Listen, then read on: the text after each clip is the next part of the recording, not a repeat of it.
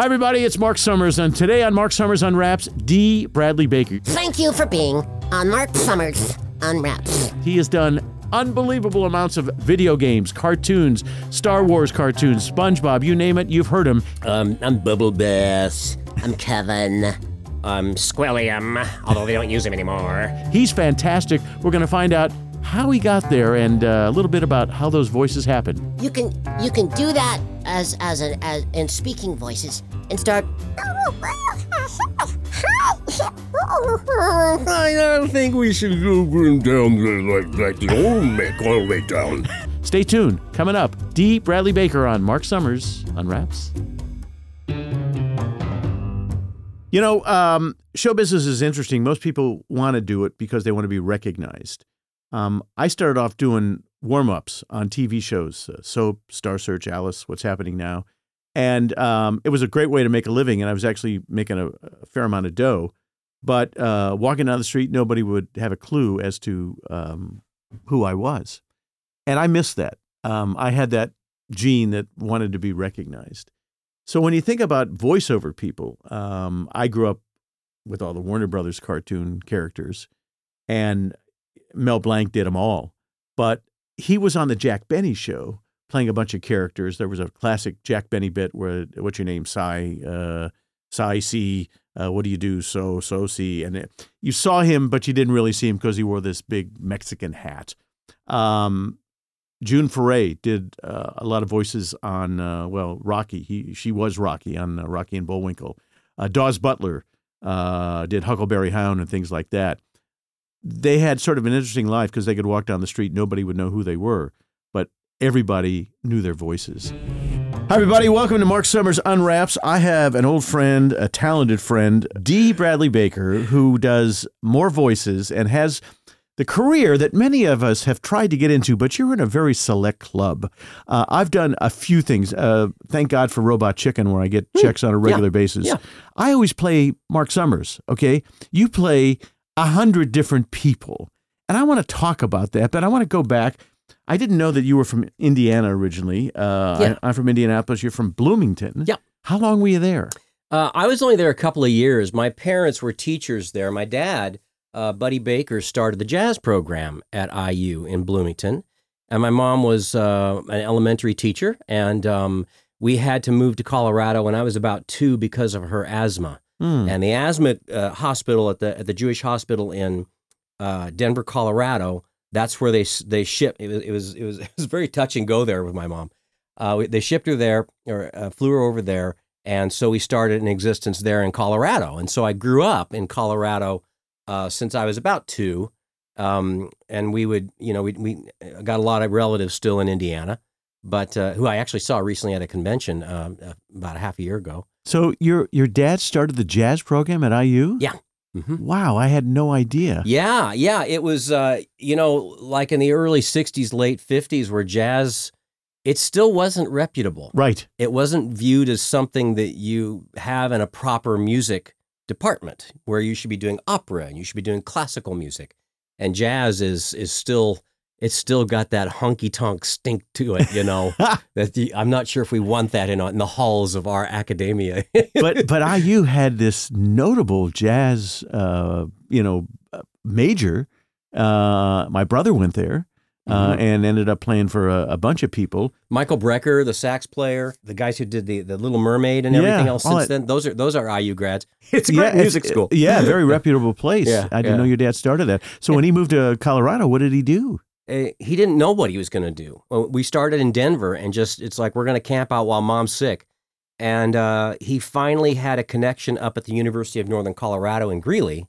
And they said, come interview. And they said, okay, yeah, you can come up. And he started the jazz program there, it's also got an excellent music program there, and had a top drawer jazz program. And so I've always had good music in my ear.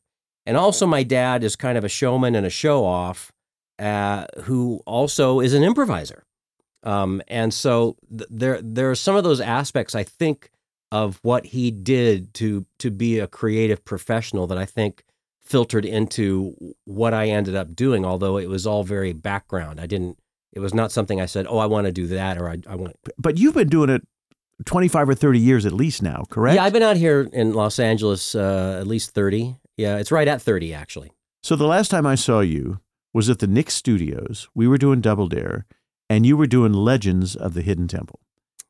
Yes. Legends of the Hidden Temple. Yeah. And there's always this competition of what's your favorite Nickelodeon game show, and it's always between Legends and Double Dare. Yeah. There are those Legends fans who go absolutely nuts. Oh, yeah. And there are those Double Dare fans, but you were Olmec, amongst other things. Yeah. And how did you get that job? You were a kid. Yeah. Oh, yeah. I was a kid in my late 20s, and I was out in Orlando, and my wife to be, I think we were not yet married. She was there as well, and I would just audition for whatever seemed like fun. Why were you in Orlando? When I was I started out in Colorado, and I was hanging around in Denver doing a musical show and doing stand up, and they just had a national audition for shows at the Wonders of Life Pavilion that they were opening up at Epcot Center. And they just needed comedians and improvisers to do their sketch improv show. Silly little show, but fun. And for me, it's like I had no goals. I had no vision Really? for where I want to go or what I want to do. It's like, that sounds like fun. Work at Disney World doing sketches. I'll audition for that. And I did, and I got in. And so I was doing those shows. I opened up the Walk Around Beetlejuice at Universal. I was taking singing lessons from a really good music teacher, singing teacher there, Manny Lujan, who's no longer with us. And I'm starting to get into doing like non-union voiceovers. Because at the time, everybody said Orlando's going to be Hollywood East. Yeah. And there were a boatload of people that went down there. Yeah. So how did you get the Olmec job? Well, as you said, like Disney and Nickelodeon, they were trying to make it into a production studio. Yes. To make shows on the cheap, but to try to make that work as a Hollywood East, as they tried to call it sometimes. And that one show that they were pitching, because they were producing a lot of shows. Nickelodeon was this new show that required someone to do a big booming voice, but also to do a variety of voices as they tell these weekly legends. And my career was one of where I was I was an actor, but not a trained actor. I was an entertainer. I liked improv. I was doing improv with SAC Theater down there, which is theater sports, with Wayne Brady and Jonathan Mangum and a bunch of other really brilliant improvisers who were confident and smart and well-trained and had good instincts. And to be around those people, along with and doing shows with them, in addition to doing these daily shows in front of an audience, got my confidence up. And a lot of what I liked to do was to do different characters. That was kind of my thing, to do wacky stuff, to do weird stuff, sort of along the lines of Steve Martin, or the people I thought were cool were like Steve Martin, Robin Williams, Andy Kaufman, that kind of not old school stand-up, not quite really an actor, but performing or maybe being paid to be an actor. So you didn't grow up saying Mel Blanc is my idol or Dawes Butler? No. Did you even know who those people were at the time? I knew who Mel Blanc was, but I really had no goals or really clear aspirations for what I was going to do. It started to become clear to me that I've got characters in me, and that I like voiceovers and characters and voiceovers that I do. There's like a place for that in voice acting. But did I think, okay, well, then I'm going to go to Los Angeles and become, the next? It's like I never, ever thought that, let alone, I do monsters and creatures and weird stuff. Yeah, you do. And it's like, that's something I discovered and realized later once I got out here. Although I was doing weird stuff on stage, I never, ever thought that this is the thing that I'm going to do, nor did I really think, I really didn't know if it was going to be a career. Yeah. It's just like, this is the next fun thing for me to do. And then I did the Nickelodeon show, and Kirk Fogg, the host, said, come check out LA. And I said, I really don't think I want to go to Hollywood. I saw a PBS documentary in high school, and it just looked horrible. The air looked horrible. It looked like a miserable place to be. I really don't. And he said, really, just come check it out. So I checked it out, and I really didn't understand what I was doing. I had a terrible demo, a voiceover demo, and I found an agent at an agency that said, "Sure, I'll sign you, kid," which for me was enough. Yeah. And I went back, and my wife is also an actor, and we both just said, life is going great. It's very stable, but this is as good as it's going to get. So and at this early stage in our life, when we were just married, we don't really have any anchors yet. So let's go try that. So that's interesting. We dropped it and just with $2,000 and a Tercel loaded up with everything that we owned, we drove out to Hollywood. How long were you in Orlando? 4.5 years. So let's step back. How did you come up with the Olmec voice? I was having this opera training. So I have a big I've got kind of a stretch baritone range is what they call it. So I just kind of locked into a big formal booming voice, but it's one that has to move because you got to get through that legend, and then you got to jump back and forth between all these little voices in the legend. And that's all I'm doing is jumping back and forth between characters and all, as I'm doing shows for Disney, as I'm doing Beetlejuice at Universal, as I'm doing improv at SAC Theater. There's a great variety of things that are just coming my way, and I just pick it up and take it. And so, but you're giving yourself not enough credit. It ain't that easy. Well, it's what's fun to me. It's what works and what I like to do. But because you're right, I mean, some people they're brilliant at what they do as a performer or as an actor. But some, not to be mean, but like a Kevin Costner, his range is just a sliver. Right. But within that range, if properly cast with a good script, he can do an astoundingly good job. Right. He can do a really great job. And there are a lot of actors like that. Right. There are a lot of voice actors like that who are essentially brought in and they just kind of do that thing, like a Ron Perlman or something like that. And then others like me, where I'm more like a session player. Yeah. Where it's an invisible career for the most part. Yeah. You walk down the street, nobody knows who you are. No, they don't. And that's fine. Yeah. I don't mind that. I never aspired to be rich. I never aspired to be famous.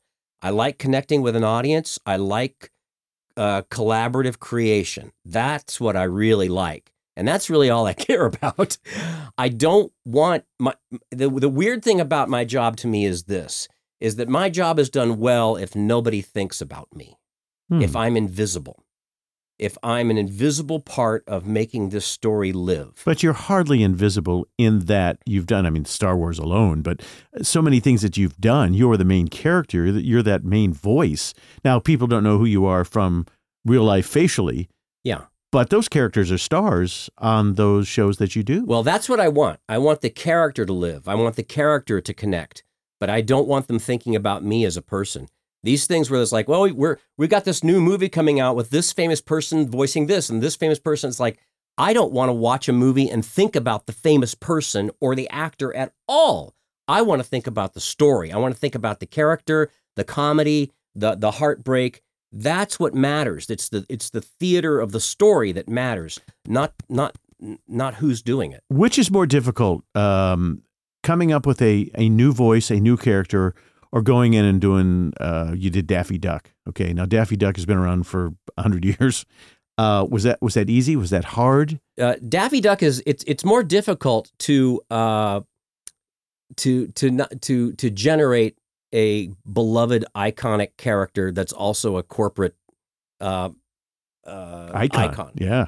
Because there's a lot of expectation and there's a lot of competition. There's territoriality. There's a lot. Meaning what? Well, certain iconic characters, they may change hands, but whoever is holding that character at the moment can be very territorial about that character, even though they don't own it. But they can. It's like Anthony Daniels with C-3PO. They've got to be careful about recasting 3PO in a game or on the television show or anything. Because he has power and say over that character. Why is he not doing it anymore? Well, I'm not sure. Really? But he has the clout to still say... He may. He may. I'm using that kind of as an example that may not be as relevant now, but there are characters like Disney classic characters, right, or Warner Brothers classic characters where I won't name names, but there are stories of like harassment and seriously, and people getting very bent out of shape that the new person was taking the job that the character that I've been bringing to life. And so, well, back in the day when Mel Blanc did everything. When he was Warner Brothers. Yeah. And so he had the car accident, and, I don't think anybody planned for him passing away. And so it was a free-for-all when he died, because here's all these voices. And initially, many of them didn't sound like the character that we knew. Okay, now I guess Bugs can sound differently, or Porky can sound differently. But in my mind, growing up with it, I hear Mel Blanc. Yeah. And all of a sudden, there's something distinctively different. Although when I listened to your Daffy Duck was right on the money. It was Mel come back, Well, I felt very proud of that. And part of that was it wasn't pitched. Whereas Mel Blanc's Daffy Duck was pitched up. Mine was not. Really? Mine was as performed. So I felt very good about that. Although I'd love to go back right now and do it again. I think I could do better. Really? When you say it's pitched up, explain what that means. They speed up the performance to up the pitch. Right. So it's not like this. It's like this. It takes it up a notch. Right. In terms of the tone of the pitch. So getting back to your question, there's a lot more at play when you're going to bring Daffy Duck back to life, because you're not just saying that's despicable. You're riffing and you're talking and you're improvising. Most of the jokes in Space Jam, Ivan Reitman had us improvise. Really? They were not in the script. They weren't in the script? No, they were not. Were you around a table with everybody else? No, we were standing in a studio. You were? And standing and on a sound stage, and we were pitching ideas and things to say. Daffy and Bugs are doing this. They're going through Michael Jordan's clothes. They're looking for things. What's happening? Wow. Which you learn to do as a comedian or an improv or in live performing. But I don't think all voiceover folks have that ability. Not all do. I mean, some are not improvisers. Right. I mean, so if they have the script there and they're asked to go off script, they're kind of screwed. Well, yes. And I mean, sometimes there's often, usually with an animated script, you have some leeway to throw out ideas, to craft it and make it better. I look at it as my job to do so, that I want to make this as good as it can be. And often there's some rewriting, light diplomatic rewriting. In some shows, there is no rewriting. It's as written, and it's as the writer heard it, and will now tell you what that exact delivery is going to be. Some shows are very loose, and they just have the basic idea, but let's come up with 4 or 5 different crazy angles on that, and we'll choose the one later. It's different. Because I'm a novice in this, I've had a couple of experiences where when I did Loud Family, the person who was producing me, with all due respect, they really was unfamiliar. I was playing, Mark Summers doing Double Dare, but they had never apparently watched the show. Yeah. So the things they were telling me to do were wrong. Yeah. And so you have to play that game of, do I do it the way they asked me to do it, knowing that that's not the way it should be done? And so I played the game. I said, can I just try something here? And luckily, they sort of split the difference. It wasn't the way I would have done it, but nonetheless. When I did the Cleveland show, it was an episode where Cleveland and his father had this bad relationship, and it went back to when they played Family Double Dare, and he didn't find the flag. And my last line was, "Get the flag! Get the flag!" And then they had me say, "Get the effing flag." Okay. So obviously it was going to be bleeped. When I said, "Give me the flag, give me the effing flag," they said, "Could you do it one more time?" Well, about the 18th take, I said to them, "Could somebody give me some direction? Apparently I'm not doing something right." And he said to me, "Oh, you got it on the second take. It's just hysterical to hear you say that over and over and over again," which made me laugh. That's funny. Which was fun. Yeah. But you're telling me, I didn't know in Space Jam you got to make stuff up. How many different takes did you do? We messed around with it a lot, and I think that was Ivan Reitman's style. Joe Pitko is not directing us, by the way. He directed the rest of the movie. But really, Reitman, as far as all that I was seeing, Reitman was driving the bus, Right. And that's kind of his MO, is to let the actors be funny, let the comedians be comedians, Let them do their job, and trust ultimately, them. let Bill Murray solve the movie by just coming up with something. Got it. Because it's not in the script, Right. That kind of stuff. And so he let us do that. At this point of your life, you're in the top 3 of all people who do this. So if they want a particular sound, they say, "Get me Dee Baker." Yeah, as far as the creature stuff goes, they trust me. Basically, it's just bring in the wizard. He's going to pull something out of that. But you have that reputation now. Yes. You didn't initially. Oh, it no. evolved. Oh, no. And I did a deep dive on you. And for those of you who are listening to us in the car or wherever, I always say it's better to watch the show on YouTube because you learn so much more. I found a video on you, and see if you remember this, because I'd like you to sort of redo it for me here, where the voices start sort of at the top of your head and take it all the way down through your chest. Yeah. And to watch this evolve was fascinating to me because I had no idea that existed. So can you do a mini version of that for me? Well, I mean, You can do that as in speaking voices and start. I don't think we should go down there like the old Mick, all the way down here to, something like that. All the way down to Beetlejuice. But you can do that for and then you channel where you place that through acting. And the same is true for doing creature sounds, where you can start way up high with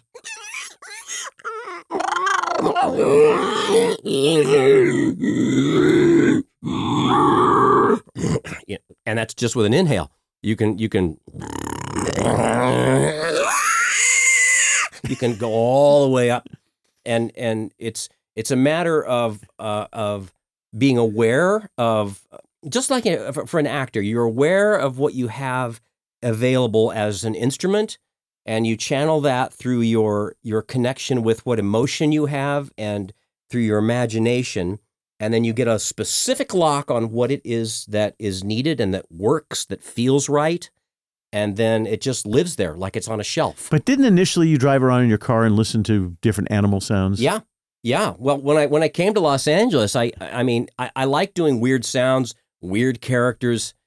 But it struck me, I think it was probably doing like a Scooby-Doo with Frank Welker. It's like, oh, they need monsters, they need dogs, they need creatures and stuff. I like doing weird stuff with my voice. I'm going to work on this. Frank Welker, he was the Mac Daddy, actually. Was he really? Of doing creatures and monsters and things like that. Prior to you? Yeah, I still think he's like Coca-Cola and I'm RC Cola. No, you're at least Pepsi, my friend. Come on. but that, I became aware of that as I started to work, and especially like, they need,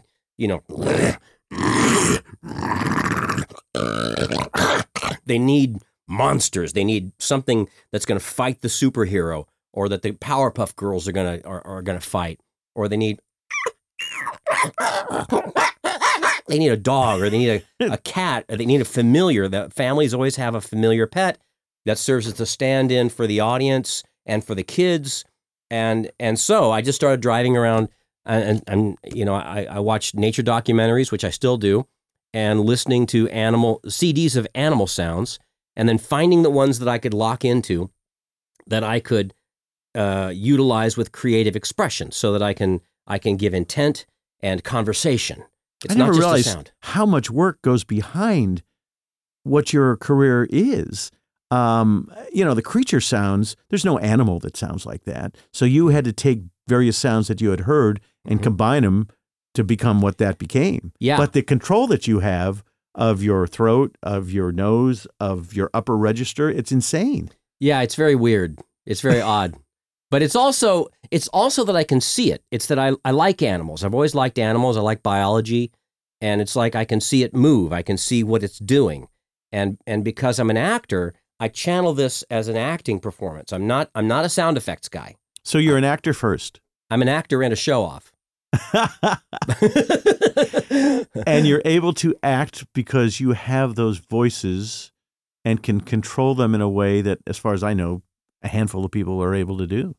Yeah, I can use it expressively in the telling of someone's story in a way that locks right into it, that's efficient, and that is usually as good or better than what they were hoping to get. So can you do, when I think of stand-up comedy, there are people who do great impressions.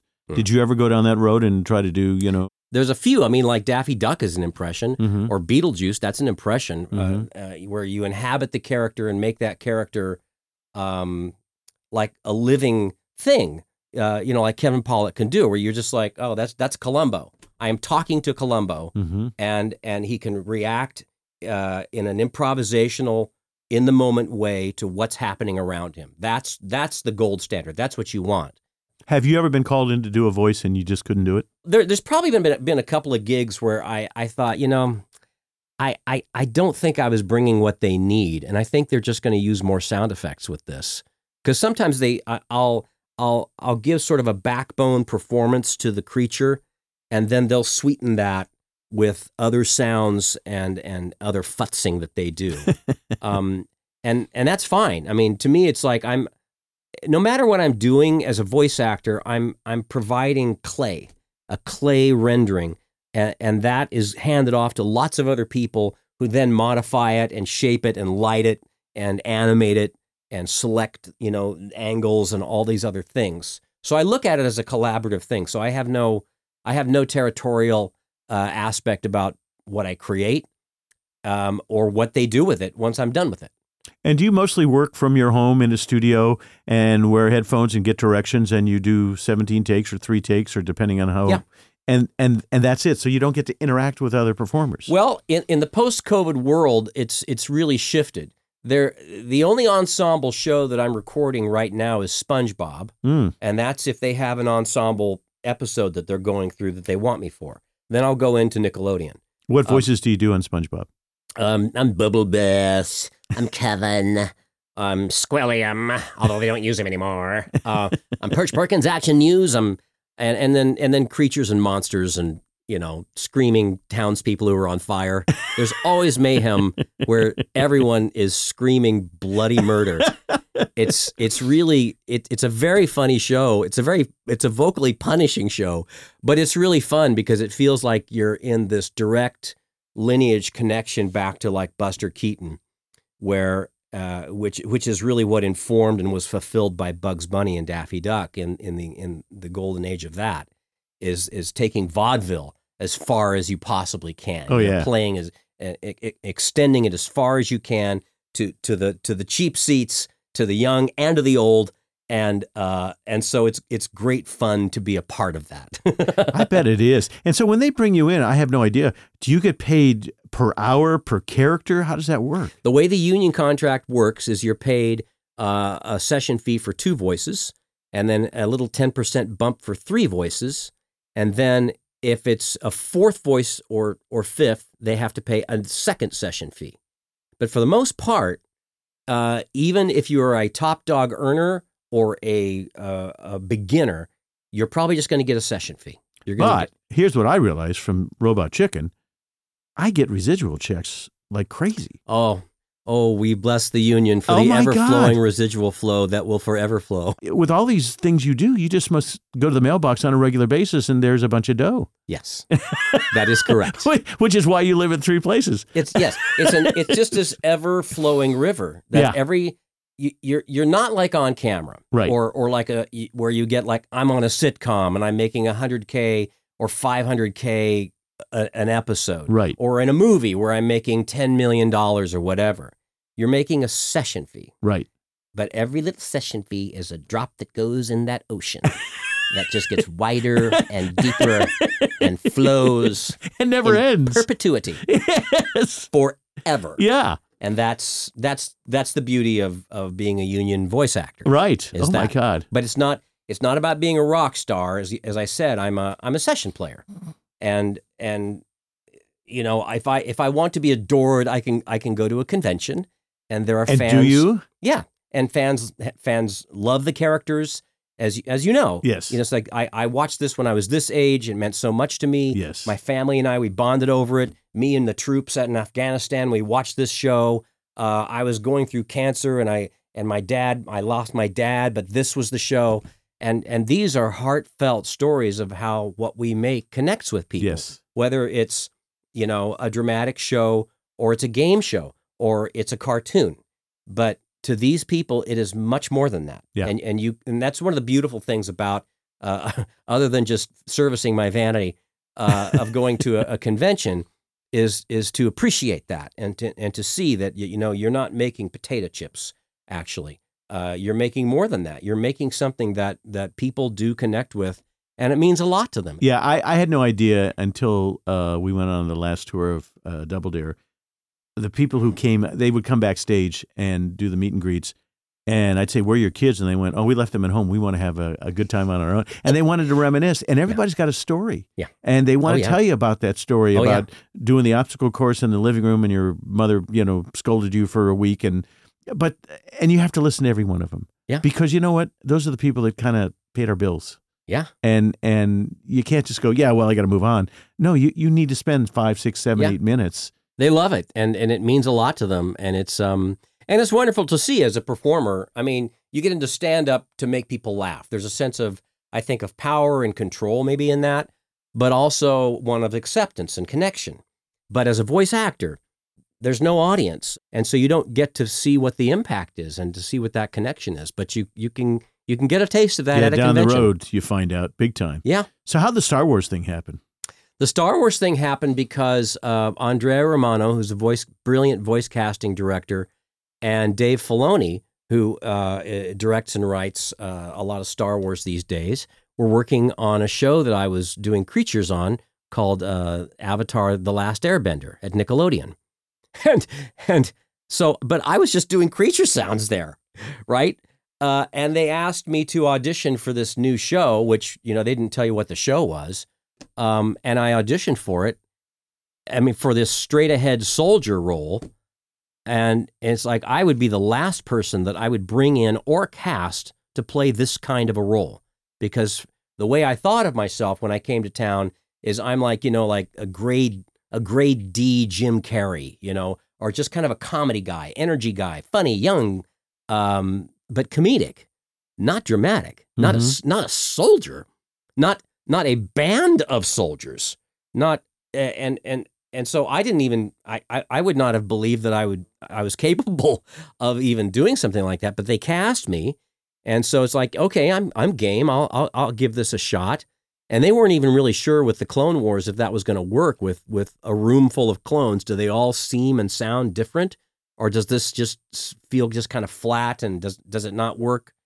But it worked, and we just kind of kept going, and it's still going on into Bad Batch now, where it's this thing that came my way that I was able to step up to. Because sometimes, I mean, you find the thing that works in Hollywood, and then nobody wants to hire you for anything but the thing that works. Right. Because that's how they think of you, and that's how the money people see it, and anything else is like, I don't get it. So usually you have to really, like a Michael Keaton or a Tom Hanks. They've got to very smartly angle themselves onto this road and then over to this one to show that they can be versatile. They can indeed do these things, and to convince the money people to say yes to it. But fortunately, in voice acting, where the career comes with the caveat of versatility, because essentially, if you can do the 3 voices, they can get 3 characters for the price of 1, essentially. So it selects for that kind of versatility, and so it just. I found a lot more versatility than I thought I had in me. What kind of direction do you get when you're doing? Because if you're doing SpongeBob and you've been doing it for a number of years now, do they give you direction? Sure. They do. Oh, absolutely. Tom Kenny is our voice director on that show. He's kind of taken the helm of that ship. Yeah. And he's fantastic. And he's got a very specific sensibility for what he's going for. So sometimes he'll show me what he's thinking of. And then I'll also throw in my own ideas. and then whatever tickles him, once they've got it, then we move on. And some shows, the decision maker may not be in the room, and that may require a bit more variety of offerings for the buffet. 3 or 4 or 5 takes of the same thing. Yeah, they had to have a full buffet to give once they bring it to the decision maker. Got it. I got it. And then some shows, it's like I've got a really strong idea of what works, and you guys like it, and we just do it, and it's very quick and very, very efficient. What's the most difficult voice you do right now? Mm-hmm. Well, I mean, like the voice of Wrecker in the Bad Batch. What is a voice like that? It's a throat ripper. That's a rough voice for me. If you do that for a couple hours, can it make it difficult to do something the next day? Yeah, it can. But thankfully, with the opera singing training that I've had, I can bring my voice back. I can kind of reset the muscles so that they're relaxed and separated, my head voice and my chest voice, so that I can. It's rare that something wipes me out so completely. Although sometimes SpongeBob, bless its heart, it'll sometimes get there where it's just because of the range, screaming. There's screaming. There's mayhem. There's the villagers are screaming because everyone's on fire and the house is falling on them. So what would that sound like? What? The screaming? Yeah. It's terrible. It's just. And does it go on for? It can. Yeah. It can go on. So of all the things I do, probably SpongeBob will leave me the most battered at the end of a Wednesday afternoon, typically. But by the next day, usually if there's punishment, it's a localized punishment, and whatever my next gig is probably going to be at a different zone in my instrument, and so I've never not been able to jump up and compensate and do something else, because a lot of what you learn as you get good at what you do is not just what to do, but what not to do, so that you perform in a way that is relaxed but powerful, that it's not using all of this kind of wasted energy that exhausts yourself with unnecessary effort. I'm going through this list. I mean, Angry Beavers, Fairly Odd Parents, What's New, Scooby-Doo, Spider-Man, Star Wars, Family Guy, which is about my favorite show ever, Looney Tunes, Muppet Babies, Robot Chicken, Space Jam, SpongeBob, and it goes on and on and American on. Dad, Phineas and Ferb. Yeah, I mean, it's amazing. When you do Family Guy, tell me what that experience is like. Well, usually on Family Guy, they just bring me in to do the weird stuff. Such as? Well, they want, like a bird that's throwing up, or literally, it's just that kind of weird ass stuff. And it's like, yeah, I can do, let's go. Let's do that. So what would a bird throwing up sound like? Well, it'll depend on the script. The timing of it is everything. Right. But it's like, it's the show that they get away with stuff on there, like stuff online that they do is crazy. Yeah. I mean, that's part of what's really great about animation is you can not only extend the idea, but you can also extend the audacity. Yes. There's lines that you can step over in animation that you cannot step over with on camera. For instance, after 9/11, nobody would touch the president after that. Really? George W. Bush. Nobody. Except for the South Park guys who made the sitcom That's My Bush, which is funny. Yes. But it worked because it wasn't mean. And we did an episode on American Dad, which was When Bush Comes to Dinner. And I did George W. Bush on that. And it wasn't mean, but it was making fun of the president. It was lighthearted. He was, because he was on the wagon, the gag was that he accidentally drank some alcohol and then he got really shit-faced drunk. And it was a very funny idea, but it wasn't mean.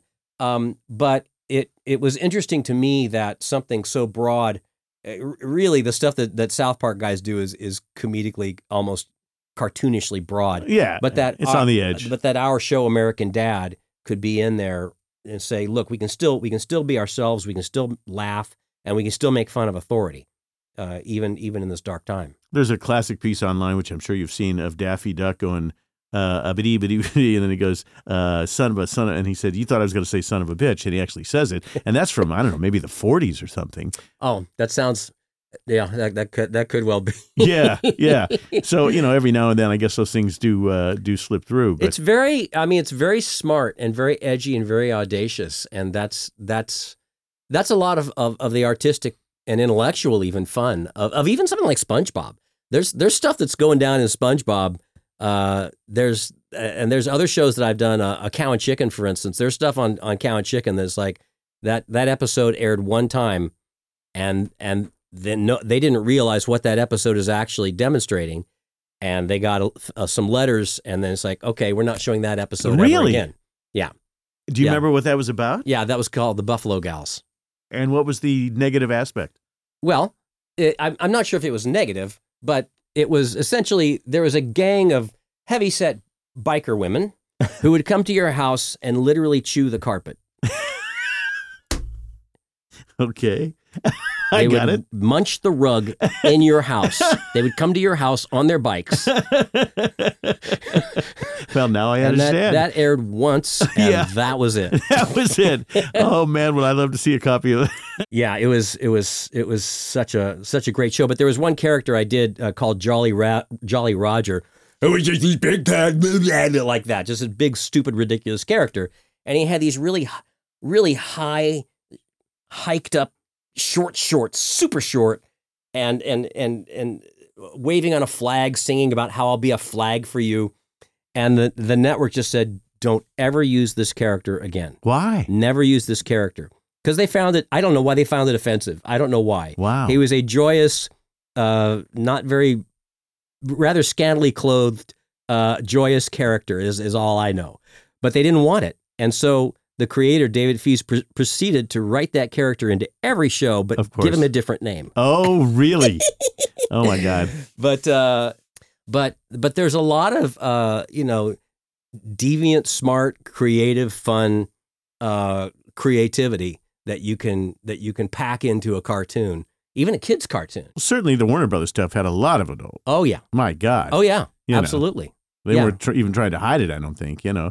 Bugs was this smartass, but he said things. Well, Popeye used to say stuff under his breath. Oh, yeah. That, if you listen to it, you'd go, oh, my God. That was pretty especially bizarre. pre-code Popeye, before they started the morality rules and all that in earlier Hollywood. There was a lot more. They went a lot further with that. They did.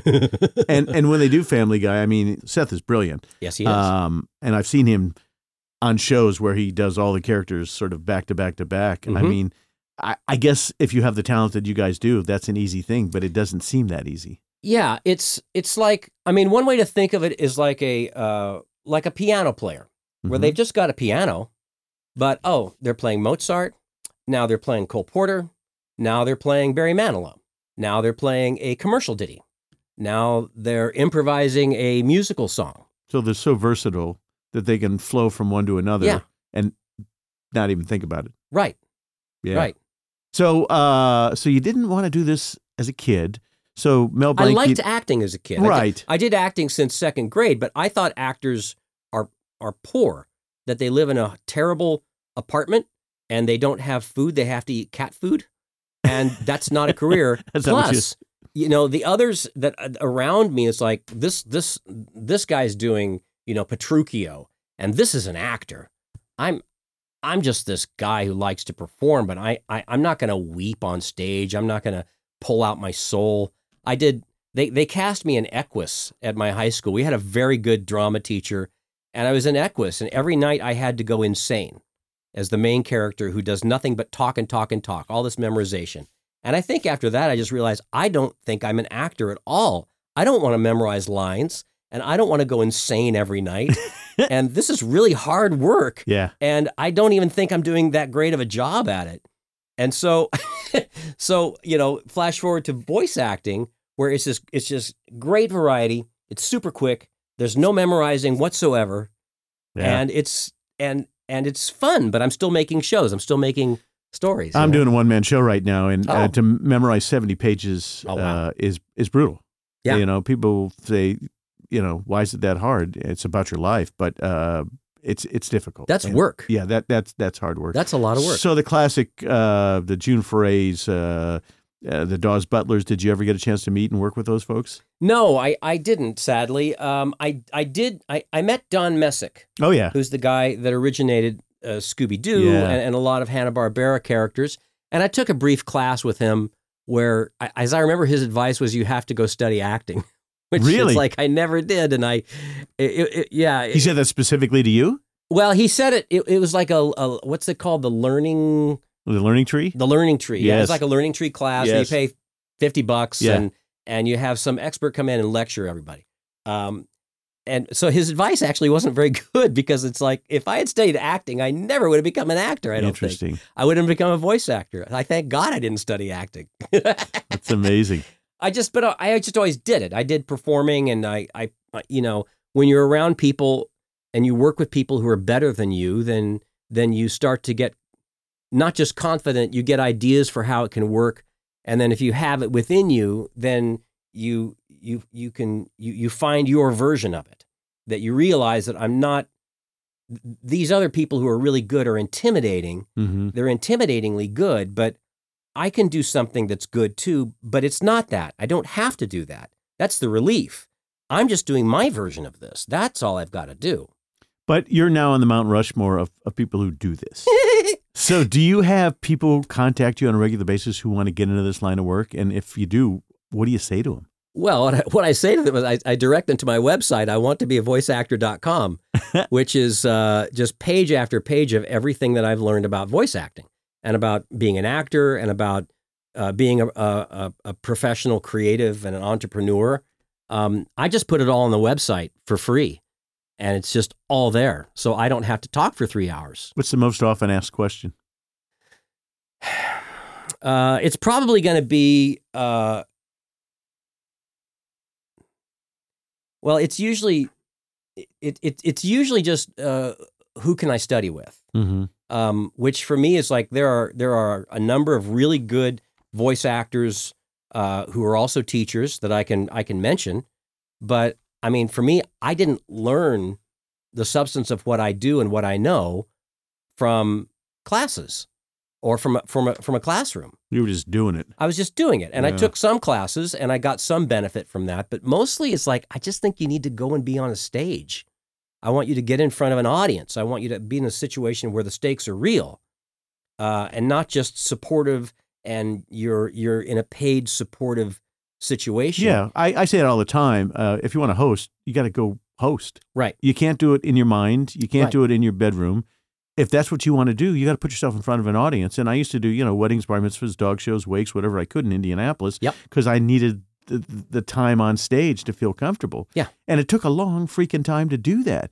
And then when I became a regular at the Comedy Store in 1976, I realized how untalented I was because there was Leno and Letterman and, folks like that who either had natural ability or had done a lot more than me. Right. And I had watched people on TV and thought I could do it. And then I realized, oops, I can't. And so, I was able to pay my dues. I think it was easier to be bad back when we started than it is now. I think because of the web and TikTok and all that stuff, you better be good right away or otherwise people are flipping to the next thing. Where I think we had more time to learn our craft. I don't know if and you it's feel that really way or important not. to do it in a way that you don't, where you try it for a while and you realize this isn't me or I'm not this good. I'm just not good enough. I'm not that good at it. And I did that a lot. Stand-up was that for me. It's like I can make this kind of work for a while, but ultimately I don't think I'm brilliant at this. And plus, I don't think I want this lifestyle. I mean, it's like back when I was doing it, it's like, well, everyone wants to be Tim Allen. Yeah. Because you do this, you become a headliner, then you get a show around you, and then, and it's like, I really don't think I am that, and I don't think I really want to do that. I don't want to drive around and live out of a trunk.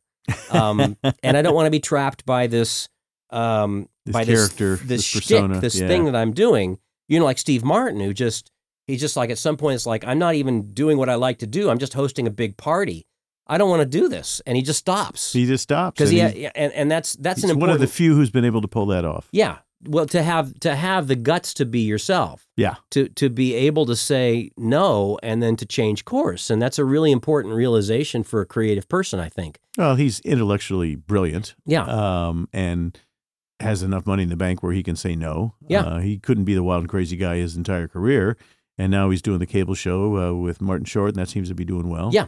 Yeah, it's great. I mean, I really love, it's part of why I like listening through memoirs is I want to pay attention to how those that endure have navigated their careers over decades.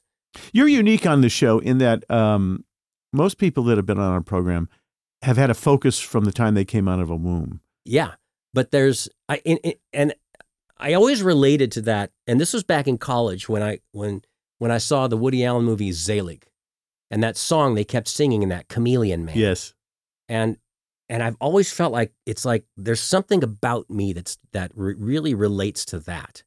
It's a capacity, I think, of my character, but also something that I've channeled into my career is like an octopus where you hit the surface and then you change to it.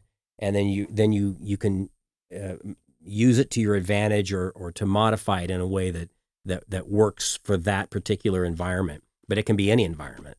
We talk about overcoming obstacles a lot on this program. What obstacles did you have to overcome to become who you are? I had a very lucky setup with parents that loved me. I emerged from college unencumbered by debt because of a scholarship that I got, and so I was very lucky with that launch. My parents were supportive. I think they wanted me to be a lawyer. They thought that seemed like a good idea, which I wouldn't have been happy. I would have been a good lawyer, but I don't think I would have been happy.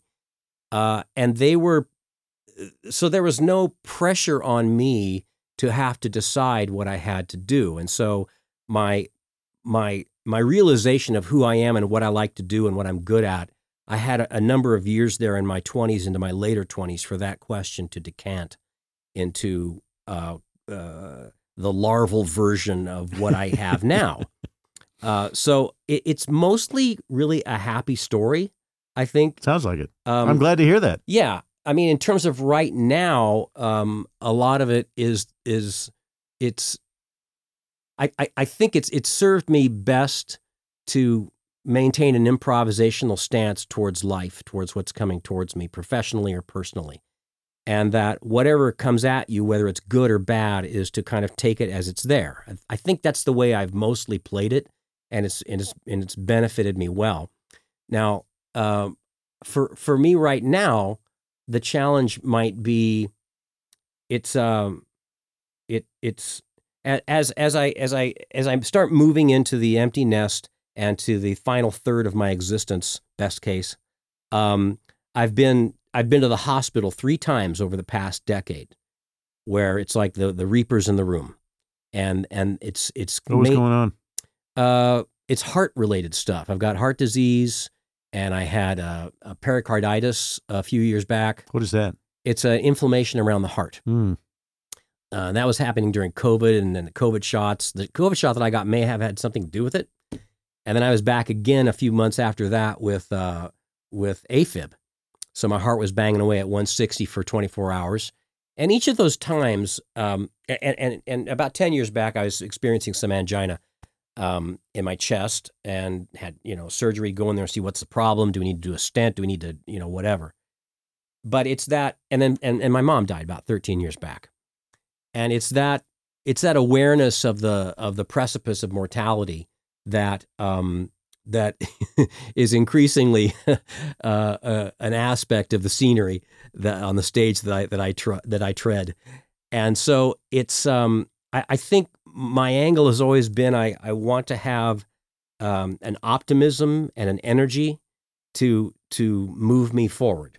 And so I'm at a recalibrating moment, I think, to reset that, where the career is it's kind of baked, and the kids are off to school, and so it's the empty nest, and so there's this existential sense of freedom now, where every day there's fewer and fewer days ahead of me, which the way I choose to look at it is that that makes every day more precious.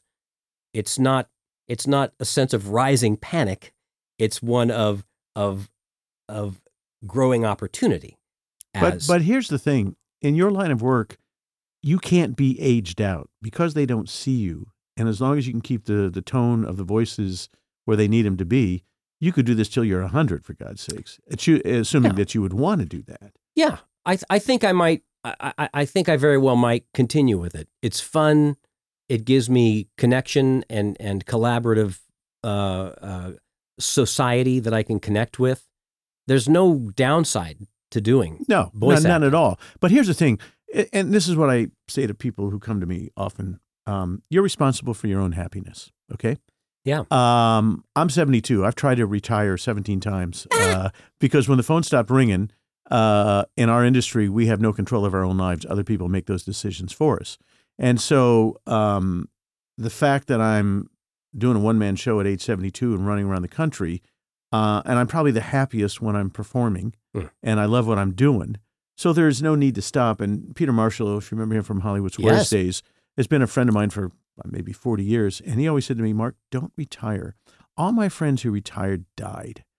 Pete's 96, and he's been having some health issues, but his mind is exactly as it always was. He remembers everything. Wow. And it's amazing to watch him. And so I'm just trying to stay active. And I'm doing what I want to be doing, lucky enough to do that. I'm in a situation where I don't have to work, but I want to work. And I think you're in a similar situation where you're juggling a lot of balls and you could stop tomorrow, and do what? Yeah, very much so. And along those lines, I mean, I've very, very purposefully dedicated myself to not only kind of uploading my brain with my websites, but also to keep the creative fires burning in a way that's not connected to money, but that's connected to my enthusiasm. Yeah, it's easier, by the way, to do that. Yeah. When you have the wolf at the door and you have to pay the rent and there's no money there, the way you react is totally different. We've both been there. Yeah. Yeah. So I've been very, very lucky, and I still am very, very lucky. Harder you work, the luckier you get. Yeah. But it's ultimately yours to play. It's you every day you've dealt the hand, and how are you going to play it? And so I'm going to keep doing voice acting because it's fun and I like it and it's satisfying. And the phone's ringing. Yeah, the phone's ringing, and then I'm going to keep making my Halloween yards because I love Halloween. I'm going to keep learning bass even though I'm no good at it. I'm going to keep taking macro photography of insects because I really find that interesting. Very cool. I'm going to keep reading constantly and adding to my website, and hopefully, helping others with some guidance. What kind of camera are you using when you're doing my iPhone? You used to really? I get that baby right up in there, and yeah, it's amazing what you can get, and it just I realized that, and this was right after I almost had a heart attack. It's like, God, I've got this. I buy this beautiful camera. Here's a macro camera here. I mean, these heavy things while I'm lugging around with me while I'm trying to walk my pugs. And it's like, this doesn't work. But my iPhone is always there. It's right there. And if I see that bee or that grasshopper or whatever, I can get right in there. I can utilize the light if it's just right. And I can crop that and get a beautiful picture of this amazing little monster creature that's right in my backyard. What are your doggies' names? The ones that's left, her name is Zira. Zira from Planet of the Apes. Oh, nice. She's a French bulldog. This has been great catching up. Congratulations on all your success. Thank you. Say goodbye in a couple of different voices and say thanks for being on Mark Summers Unwraps. Thank you for being on Mark Summers Unwraps. It's been a real pleasure. Really? Really, really nice. Bye-bye. See ya. So long. Dee Bradley Baker, you're the best. Mark Summers, seeing you next week on Unwrapping More People. Thanks for listening. Mark Summers Unwraps is a production of Believe Limited, created by me, Mark Summers, and Jessica Richmond. Produced by Keith Corneluk and Jessica Richmond. Executive produced by Patrick James Lynch and Ryan Geelan. Post-production support from Joshua Sterling Bragg and Believe Limited. Don't forget to subscribe or follow the show on your favorite podcast player, and if you really love it, why don't you leave us a rating and a review? Thanks for listening, and we'll see you next time on Mark Summers on Wraps.